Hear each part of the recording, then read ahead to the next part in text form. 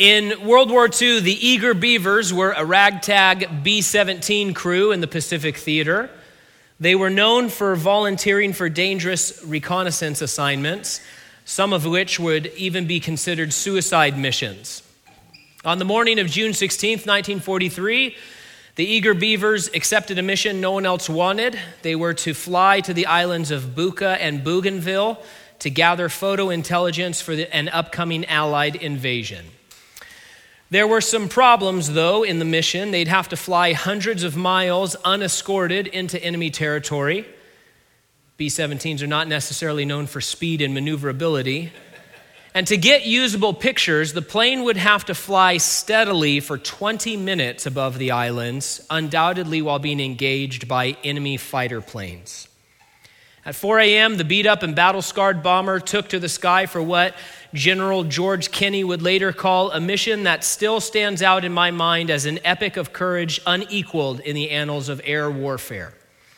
They reached their target, were engaged by at least 20 enemy planes, and fought through 45 minutes of continuous combat in the air. Second Lieutenant Joseph Sarnosky was one of two men to receive the Medal of Honor for his efforts on that flight. In fact, this is the only time in World War II where two men received a Medal of Honor for the same event. The pilot also received the Medal of Honor for his part. The rest of the crew received the Distinguished Service Cross for their part, and nearly all of them would be awarded Purple Hearts for injuries sustained. Lieutenant Sarnosky gave his life in the fight, even waving off medical attention at one point so that he could stay at his gun. 2 minutes after he downed one more enemy fighter, he succumbed to his wounds. Sarnosky would have been sent home just 3 days after this mission, and records show that he didn't have to join it, but he felt it was his duty to go and do his part, not counting his life dear to himself. Now, in wartime, we understand stories like that. They are tragic, but familiar to us in a sense. We honor the courage of those who do not make personal safety their life's goal. We accept that at times people are going to be sent to make the ultimate sacrifice because there is a greater mission being accomplished. And after all, if every soldier, sailor, marine, or airman said, no, my personal security is more important to me, well, then there would be no victory at all. We all understand that. The problem for us is that so often it doesn't feel like we are on the front lines of an all-important spiritual war. Day-to-day life, with its many distractions, can keep us from seeing how God might be leading us in our lives. And as we live out our regular day-to-day, we can start to forget what our spiritual objectives really are, those spiritual assignments that have been given to us. We start to focus on safety and security and success in a way that might actually hinder the advance of the gospel and even discourage others in their walk with Jesus. Now, all of these issues were in play in our text as Paul moved ever closer to Jerusalem. It's after what we call his third missionary journey. He's on his way back to Jerusalem, and we know that there's going to be a problem at the end of the line. As we read through this travel log, we get a sense of a building tension. The story is definitely headed towards a dramatic climax. At the same time, we will also see a lot of Christians, godly Christians with grace and gifting and passion for the Lord, just living out regular lives. But in this case, some of them are going to lose a bit of perspective when it comes to how they were counseling Paul the Apostle. There are a lot of places we could insert ourselves in the story tonight. And we can see how God can use regular old Christians doing regular old Christian things in order to accomplish his amazing work of providence.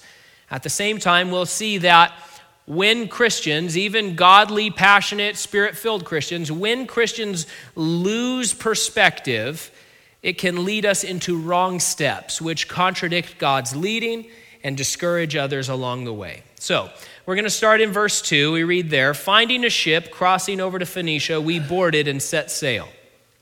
Keep your eyes open for providence throughout this section. Providence is God providing for his will to be done in the world. God has a will, and it will be done. Dr. J. Vernon McGee defines providence as the means by which God directs all things. There's lots of wonderful examples of providence all over the pages of Scripture. Some of the most dramatic examples is how God sustained and preserved the nation of Israel so that the Messiah could be delivered through Israel, right? So that was a promise made early on in the Scriptures. Of course, in the Garden of Eden, God promised that the seed would come through the line of Eve, right? And then later on, it narrowed down, hey, the Messiah was going to come from Israel. And it kept narrowing down through the line of Judah, all of those sorts of things, right? And so along the way, the enemy, the devil, made it his business to eradicate Israel. No Israel, no Judah, no Messiah was his thinking. And so as we read through the Old Testament, we see these amazing moments and works of providence as God was able to protect and preserve Israel against all odds. How was it that they were able to survive and produce a Messiah when Pharaoh systematically tried to destroy them through genocide? When Haman planned to systematically destroy them through genocide? Herod, all of the rest. It's because God provided the way. It was providence.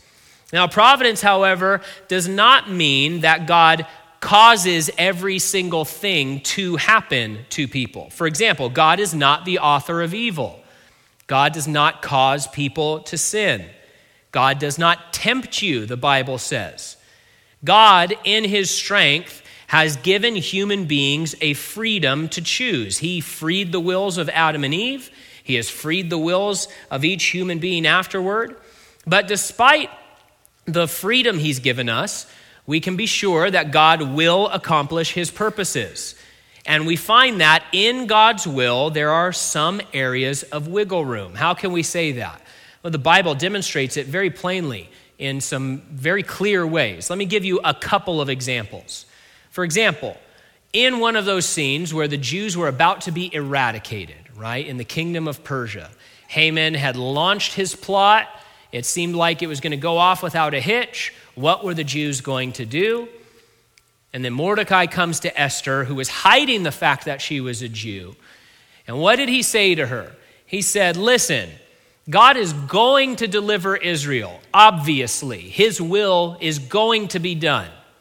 Maybe you are the one that is going to be raised up for such a time as this. But he says something all important to our understanding of providence.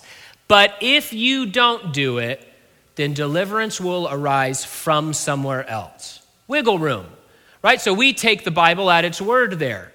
That God put Esther, or God placed this opportunity in front of Esther, and she had a genuine choice whether she was going to stand up and say, hey, I'm a Jew, and I'm going to fight for my people, and I want to be used by God to deliver them. Or she genuinely could have chosen to hide, as she had been hiding, allow the fate, or allow, what was going to happen to sort of play out. And what would have happened is that deliverance would have risen from somewhere else. We see so many examples of this kind of wiggle room in the Bible. One of my favorite examples of this, that when I think about it is really astounding, is the Exodus. So God delivers the nation of Israel out of Egypt, brings them across to Mount Sinai, Red Sea, 10 Commandments, all that stuff happens. They get to the edge of the promised land. What does God say to them? He says, go on in, we're ready to go. And what did they say? No. And so what did God say? He said, then I guess we'll all wait around for 40 more years, right? Now, are we to think from that, well, God caused them to say no? It wasn't a genuine offer to really go in. He had planned for them to wander in the wilderness for 40 years that whole time. Number one, that's in contradiction to what we read plainly. Number two, that makes God a deceiver. And number three, that's saying that God is the author of their sin, that he caused them to rebel against him. So there was, at least in that case, 40 years of wiggle room. We also see in the New Testament examples like when Peter says, hey, by us serving the Lord and being about his business, we can hasten the coming of the Lord, the day of his coming. How does that work? There's wiggle room. God has a will and he is going to accomplish it. And there's wiggle room at points in that will.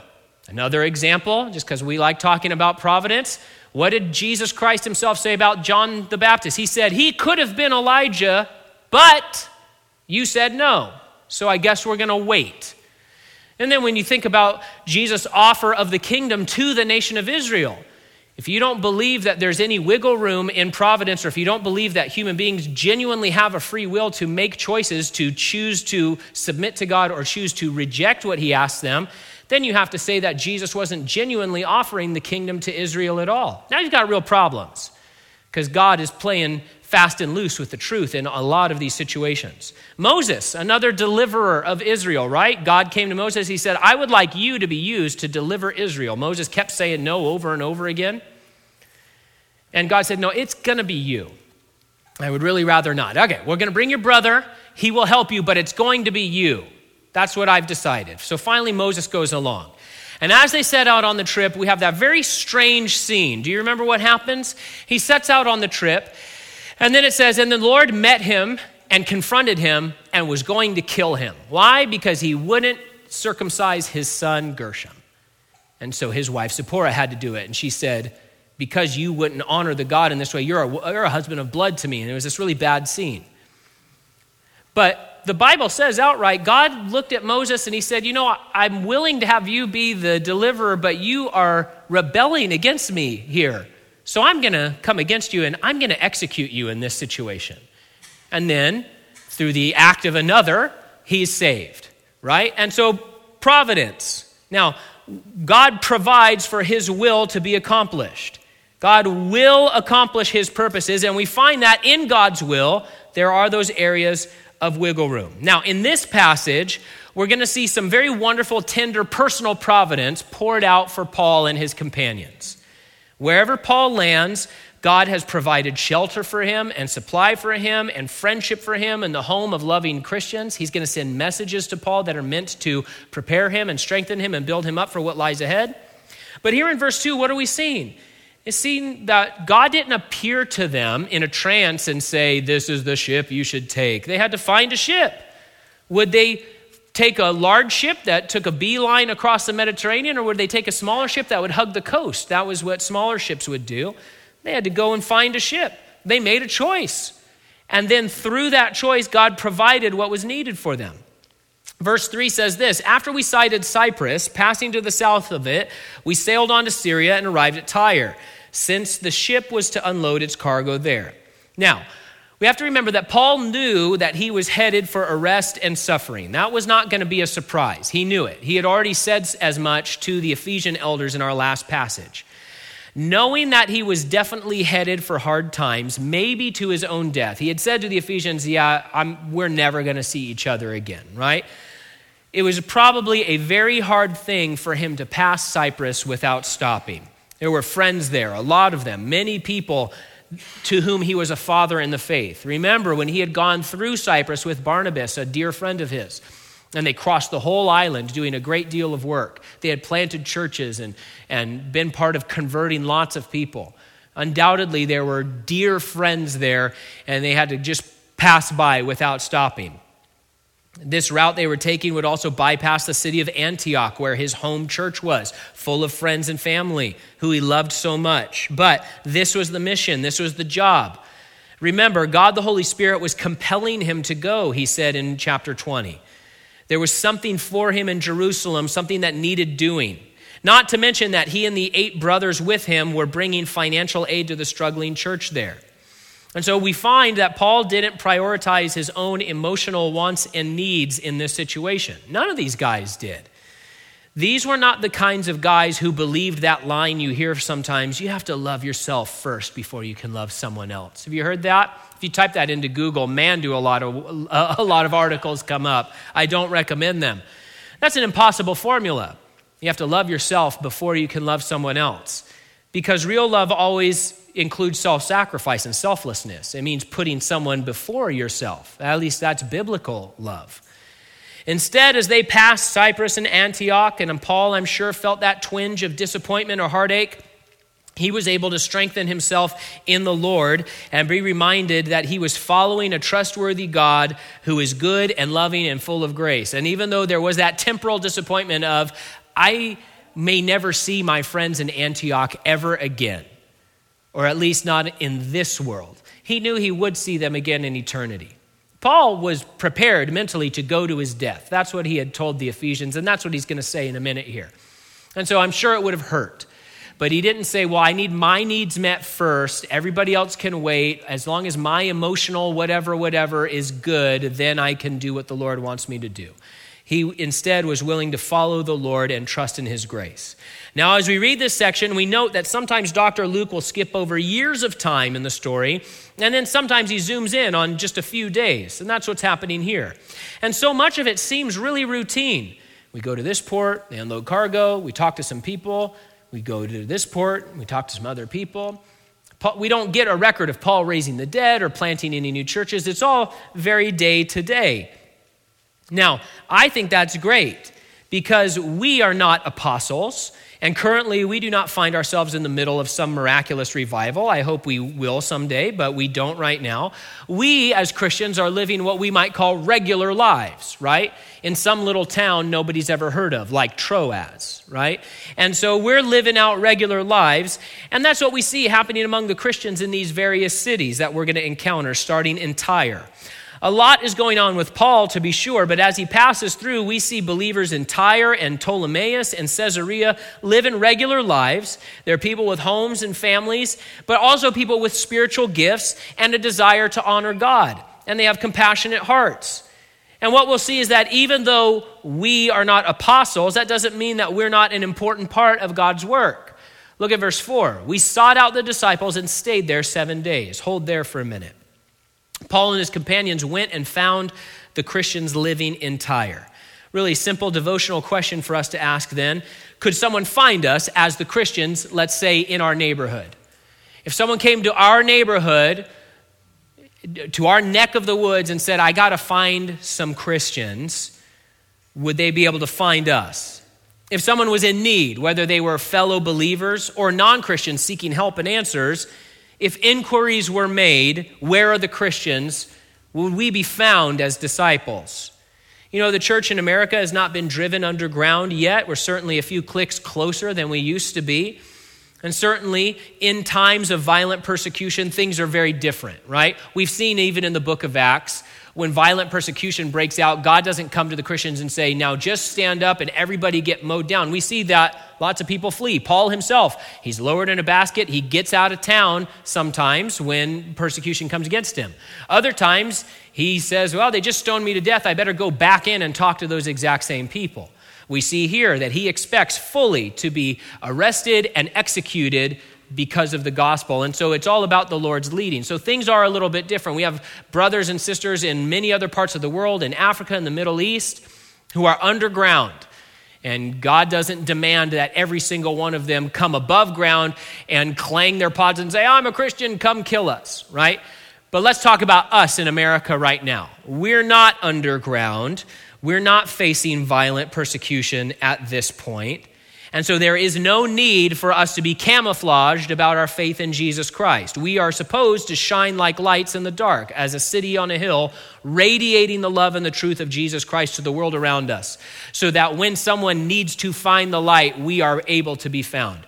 Because you don't light a lamp and put it under a basket, right? Now, the second part of the devotional question is this: once we are found, are we ready to serve?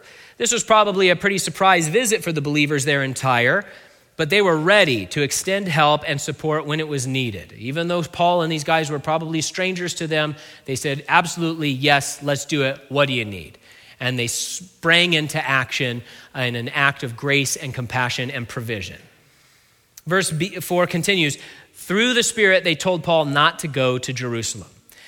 Some commentators will suggest that Paul, throughout this whole portion of his life, was completely out of step of God, that he was actually in sin for his refusal to listen to the Holy Spirit. And they will use this verse as evidence of that point. Now, here's what we know.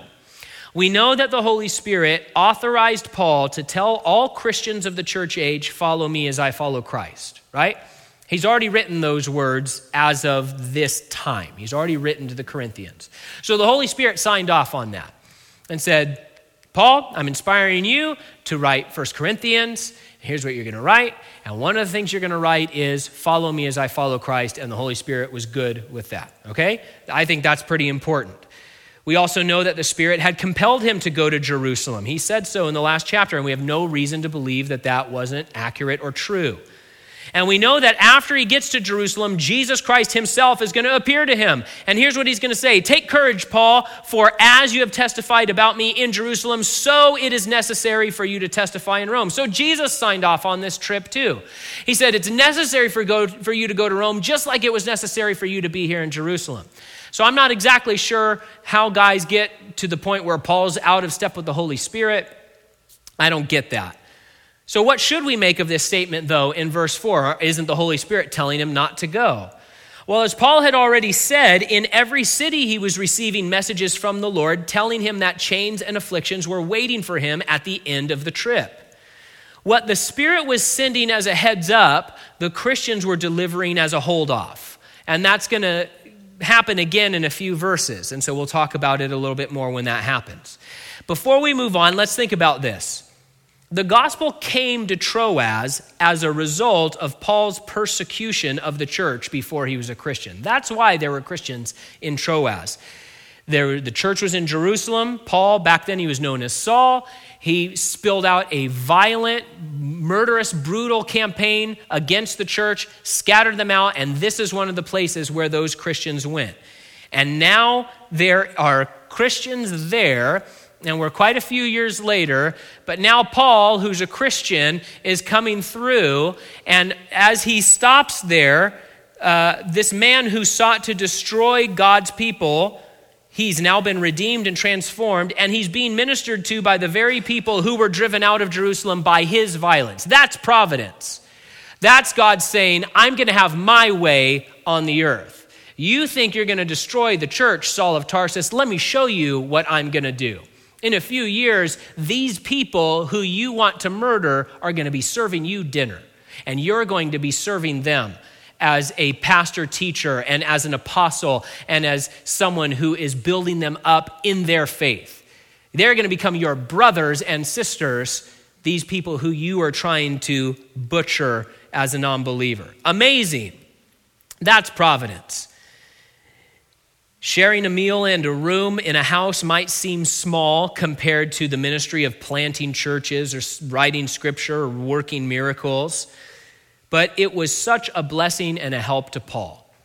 You see, in towns like Tyre, the inns would frequently double as brothels, the scholars will tell us, right? It's not exactly the place you and your Christian buddies want to spend a week while the ship is unloading. Jesus promised us that even a cup of cool water has eternal merit in heaven's record books. And that as we go out, it doesn't matter if the things that we do for the Lord or the opportunities he gives us, it doesn't matter if they are small in the world's eyes. If the Lord has asked us to do them, then they have eternal merit. They have eternal value. And they might be one of the things that history hinges on.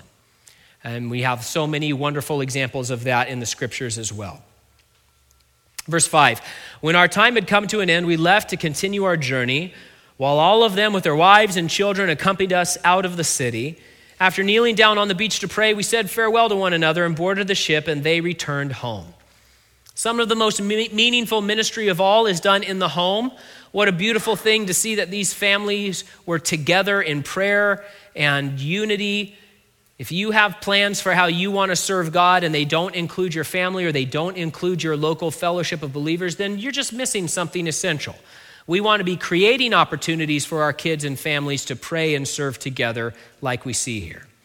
Verse 7, when we completed our voyage from Tyre, we reached Ptolemais, where we greeted the brothers and sisters and stayed with them for a day. So God provided another group of caring friends at the next stop on the trip. Now, our culture tends to be more skeptical and standoffish, more individualistic. It's good for us to be reminded that the world will know we are Christians by our love for one another. Of course, when it comes to the wider Christian community, it is okay for us to have differences of opinion on certain doctrines, differences of opinion on how ministry should be done, all of those certain things, boundaries, all of that. That's all fine. But we want to let the Lord grow a kind of love in us that is so abundant that we are willing to give food and shelter to the guy who killed some of our friends 20 years ago, right? That's what's happening. That's who Paul is. Paul was probably responsible for the death of some of these people's friends, maybe even their family members. And they said, yeah, come on in. Come on in. We forgive you. We love you. Here's food out of our cupboard. Here, stay in my bed. I mean, that's incredible love. And that's what God calls us to. He says that's how the world is going to know that you're Christians, by that kind of love that does what is impossible in the minds of men. Verse 8 says, the next day we left and came to Caesarea, where we entered the house of Philip, the evangelist, who was one of the 7, stayed with him. It's been 20 years since we last saw Philip in the book of Acts. He's already been such a fine example to us of faithfulness and boldness, but here he shines again in his forgiveness and humility.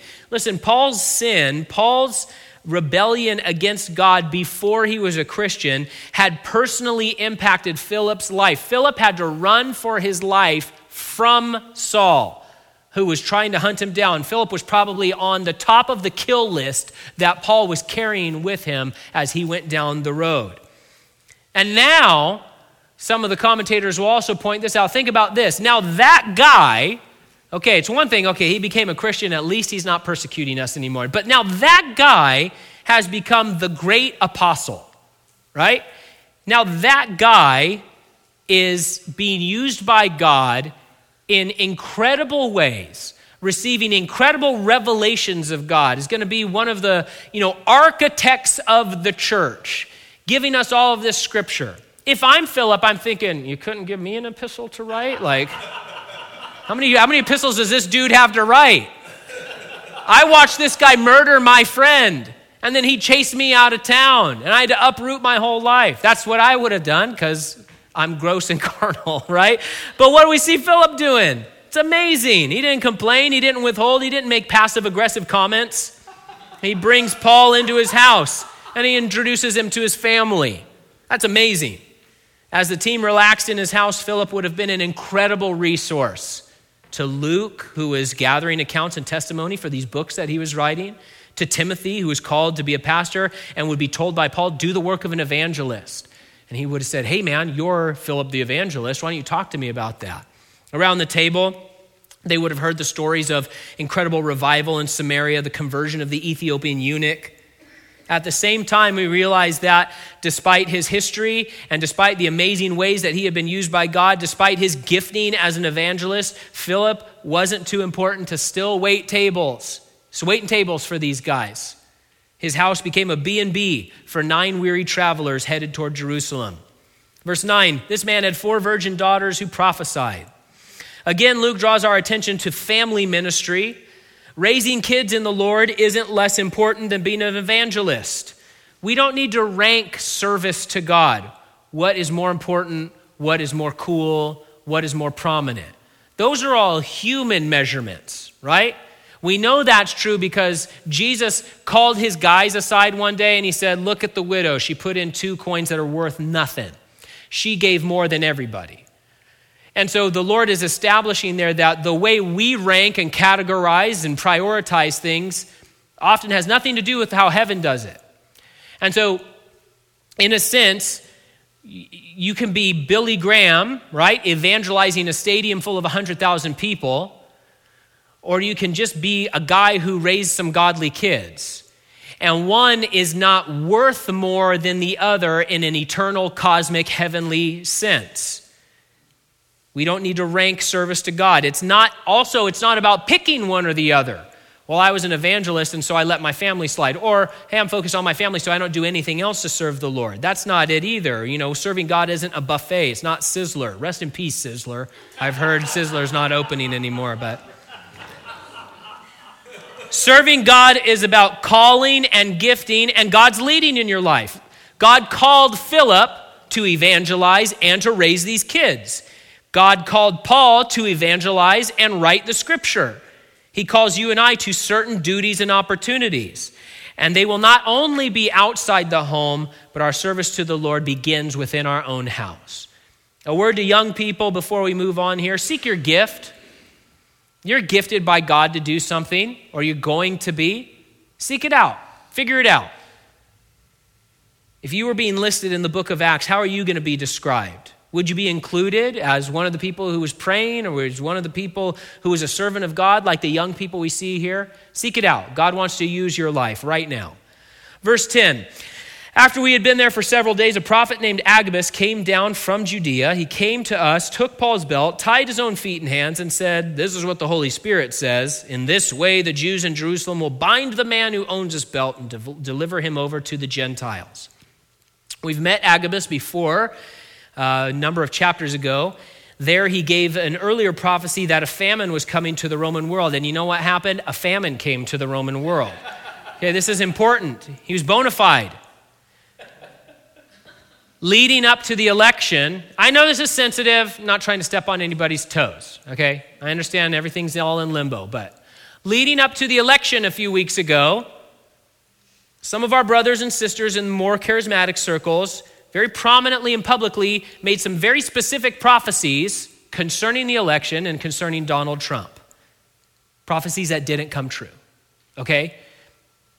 I'm not happy about it. It's just reality. One prominent pastor made a public prophecy. Then he apologized on social media because it was wrong. Then he removed his apology, and now this is his quote about it, okay? If the outcome remains the same, I will repost my apology video. If my prophetic word turns out to be right, I'll do a chicken dance in my spandex. End quote. Now listen, the Bible is pretty clear that if you say you're a prophet and you make a prophecy and it doesn't come to pass, then you're not a prophet. We believe in the gift of prophecy. We believe that God can give a vision of something that's going to happen in the future like we see here. We have no reason to believe that that gift has ceased. But what we don't see are people making prophecies and then saying, it didn't really happen. You should be very thankful that you don't live under the Mosaic Law. Because under the Mosaic Law, the congregation would have taken that dude out and stoned him to death, right? And so we kind of laugh it off because it's silly and absurd, but this is really serious too. Because when people get up and say, thus saith the Lord, and then make a prophecy, that had better be true. And if it's not, then you're a false prophet. And we don't need to listen to anything else that you have to say. Okay. Now, what Agabus said here was not news to Paul, but it was shocking to the other Christians at the meeting. Verse 12, when we heard this, Luke including himself here, when we heard this, both we and the local people pleaded with him not to go up to Jerusalem. So the reaction was the same the fine folks at Tyre had, only this time it included Luke and the other guys traveling with Paul, Timothy and the rest. They were desperately trying to convince Paul to not go to Jerusalem so that he could avoid suffering. And what we learn here is twofold. First, personal safety, security, and success is not the end goal for a Christian life. It's just not. This is one of the big problems with what we call the prosperity doctrine, the prosperity gospel, health and wealth movement. And God always wants you to be healthy and wealthy and happy and all of these sorts of things. I guess Jesus missed the memo. I guess Paul missed the memo. I guess all of the apostles who were all martyred missed the memo, right? The personal safety, security, and success is not the end goal for your life as a Christian. And the second thing we learn is this: what we want for people we love is not always what God wants for their lives. They wanted Paul safe and doing ministry throughout the world and planting churches, and those were good desires, but God did not want that for Paul at this point in his life. God wanted Paul in front of some rulers and kings and ultimately the emperor of Rome. The price for that opportunity was going to be high. It was going to cost Paul a lot of hardship and suffering and the loss of his freedom, but that's what the Lord wanted. Now listen, if someone came to us and said, we will give you a genuine chance to have an audience with, pick whatever despicable but powerful person you want. With this dictator or that dictator, this world leader or that world leader, we will give you a genuine opportunity to preach the gospel to them. It's just going to cost you $5,000. Would we pay that? I think we'd all start kind of digging into our pockets and say, yeah, I think we could fund that. Okay, well, for $10,000, we'll put you in front of the UN and let you talk as long as you want about Jesus Christ and what he has done for those people. Isn't that worth it? And then we just cascade it all the way up, right? Now, if they said, okay, we're going to do this as well, we just need to take one of your fingers, right? It's getting personal. But if we thought about it for a minute, wouldn't we think, okay, which finger? Right? If you're talking about like my right ring finger, I think we could do this thing, right? So the cost was going to cost something, but what an incredible opportunity. Paul's going to talk to governors. He's going to talk to kings. He's going to talk to Caesar Nero. He's going to talk to all of these centurions. He's going to write these prison epistles that we are all so thankful for thousands of years have ministered to countless millions of people. Aren't we thankful that Paul was in prison for a while so that he could give us those things? With all due respect, and I don't want to be rude, but like, do we really care if he planted one more church in Asia Minor, or would we rather have the prison epistles? Historically speaking, we'd rather have the prison epistles. Because that's the greater victory. That's the greater work. That's the more impact on eternity. The church in Smyrna, that doesn't exist anymore. The church in Ephesus, that doesn't exist anymore. But we all are holding in our hands and in our laps the product of Paul going to prison. And they are of value that can't be estimated, can't be cataloged, can't be prioritized in any way. Now, we are seeing here that even dedicated, godly, spirit-filled Christians can make a mistake. Listen, they are making a mistake here in verse 12. As students, we can look back and see that they were in this situation. These wonderful people were focused on a wrong priority. God had just spoken through Agabus about what was going to happen, and he did so prophetically, and they said, let's avoid that. Let's make sure that doesn't happen. Jesus himself had said, remember Lot's wife. Whoever seeks to save their life will lose it. Now, while he was speaking of the end times there in that chapter of Luke, he was also clearly teaching that having a temporal, material set of priorities would lead to disaster for a spiritual life. Instead, God's people are commanded to take up their cross, dying to self each and every day. When we turn the wheel of our own lives, or when we're giving advice to others about their life, the highest goal of a Christian is not whatever you do, avoid suffering, and instead try to be successful. This is a good word for us parents. We have a duty not to raise our kids into material wealth. Our duty is to raise them into faithful service to the Lord. Don't tell your kid not to do something just because you think the paycheck won't be big enough in the end. Teach them to follow God, no turning back. So Paul's friends, out of love, were pressuring him to change course, and it was a huge discouragement for him. Verse 13, Paul replied, what are you doing? Weeping and breaking my heart, for I'm ready not only to be bound, but also to die in Jerusalem for the name of the Lord Jesus. People around us are headed for suffering. The church needs to rally together to strengthen one another for it, not undermine one another's stability. We need to have a biblical approach to difficulty and trial and suffering, a biblical perspective on life and what really matters so that we can support one another when we're weak. Verse 14, since he would not be persuaded, we said no more except the Lord's will be done. So these believers are mature and spirit-filled, and so despite this short lapse out of love and affection for their friend, they snap out of it quickly. And once again, we see they're right back onto that right perspective. They're not angry, they're surrendered to the Lord and trusted that his will was good and therefore worth pursuing. As we make decisions or share advice with others, the thesis of our thoughts is, what is God's will? Now, from that point, we advise and we pray and we plan. But that's where the starting point is. That's where we launch from. What is God's will? Not what do I think would be best or most safe or most secure or most successful for you, but what is God's will? Verse 15, after this we got ready and went up to Jerusalem. Some of the disciples from Caesarea also went with us and brought us to Nason of Cyprus, an early disciple with whom we were to stay. Though the prophecy centered on Paul, it's good to see that these other Christians, both the locals and the Gang of Eight, didn't chicken out. They knew that trouble was waiting in Jerusalem and didn't know when it would hit, but they still walked with him. Good for them. Verse 15 says, we packed our bags. They were deploying with him. And once again, we see God provided friends, shelter, and help along the way. He's so trustworthy. Through these verses, we see there is a spot for everyone in God's plan. Kids and dads and moms and wives, the young, the elderly, people in the ministry, people not in the ministry. We're all part of God's providential work. Our portion may not be great in the eyes of men. Maybe we're just providing a meal or two, but it's great in God's eyes. It's part of the victory he's winning. The eager beavers weren't the ones to drop the bomb and end the war, but their part was necessary, right? They needed to do what they did. Luckily for all of us, they didn't shrink from the cost. And some of them paid in full, paid the ultimate price for that victory. You and I may, in one sense, live a very regular day-to-day life, but on a spiritual level, we are part of God's providence and part of a cosmic struggle.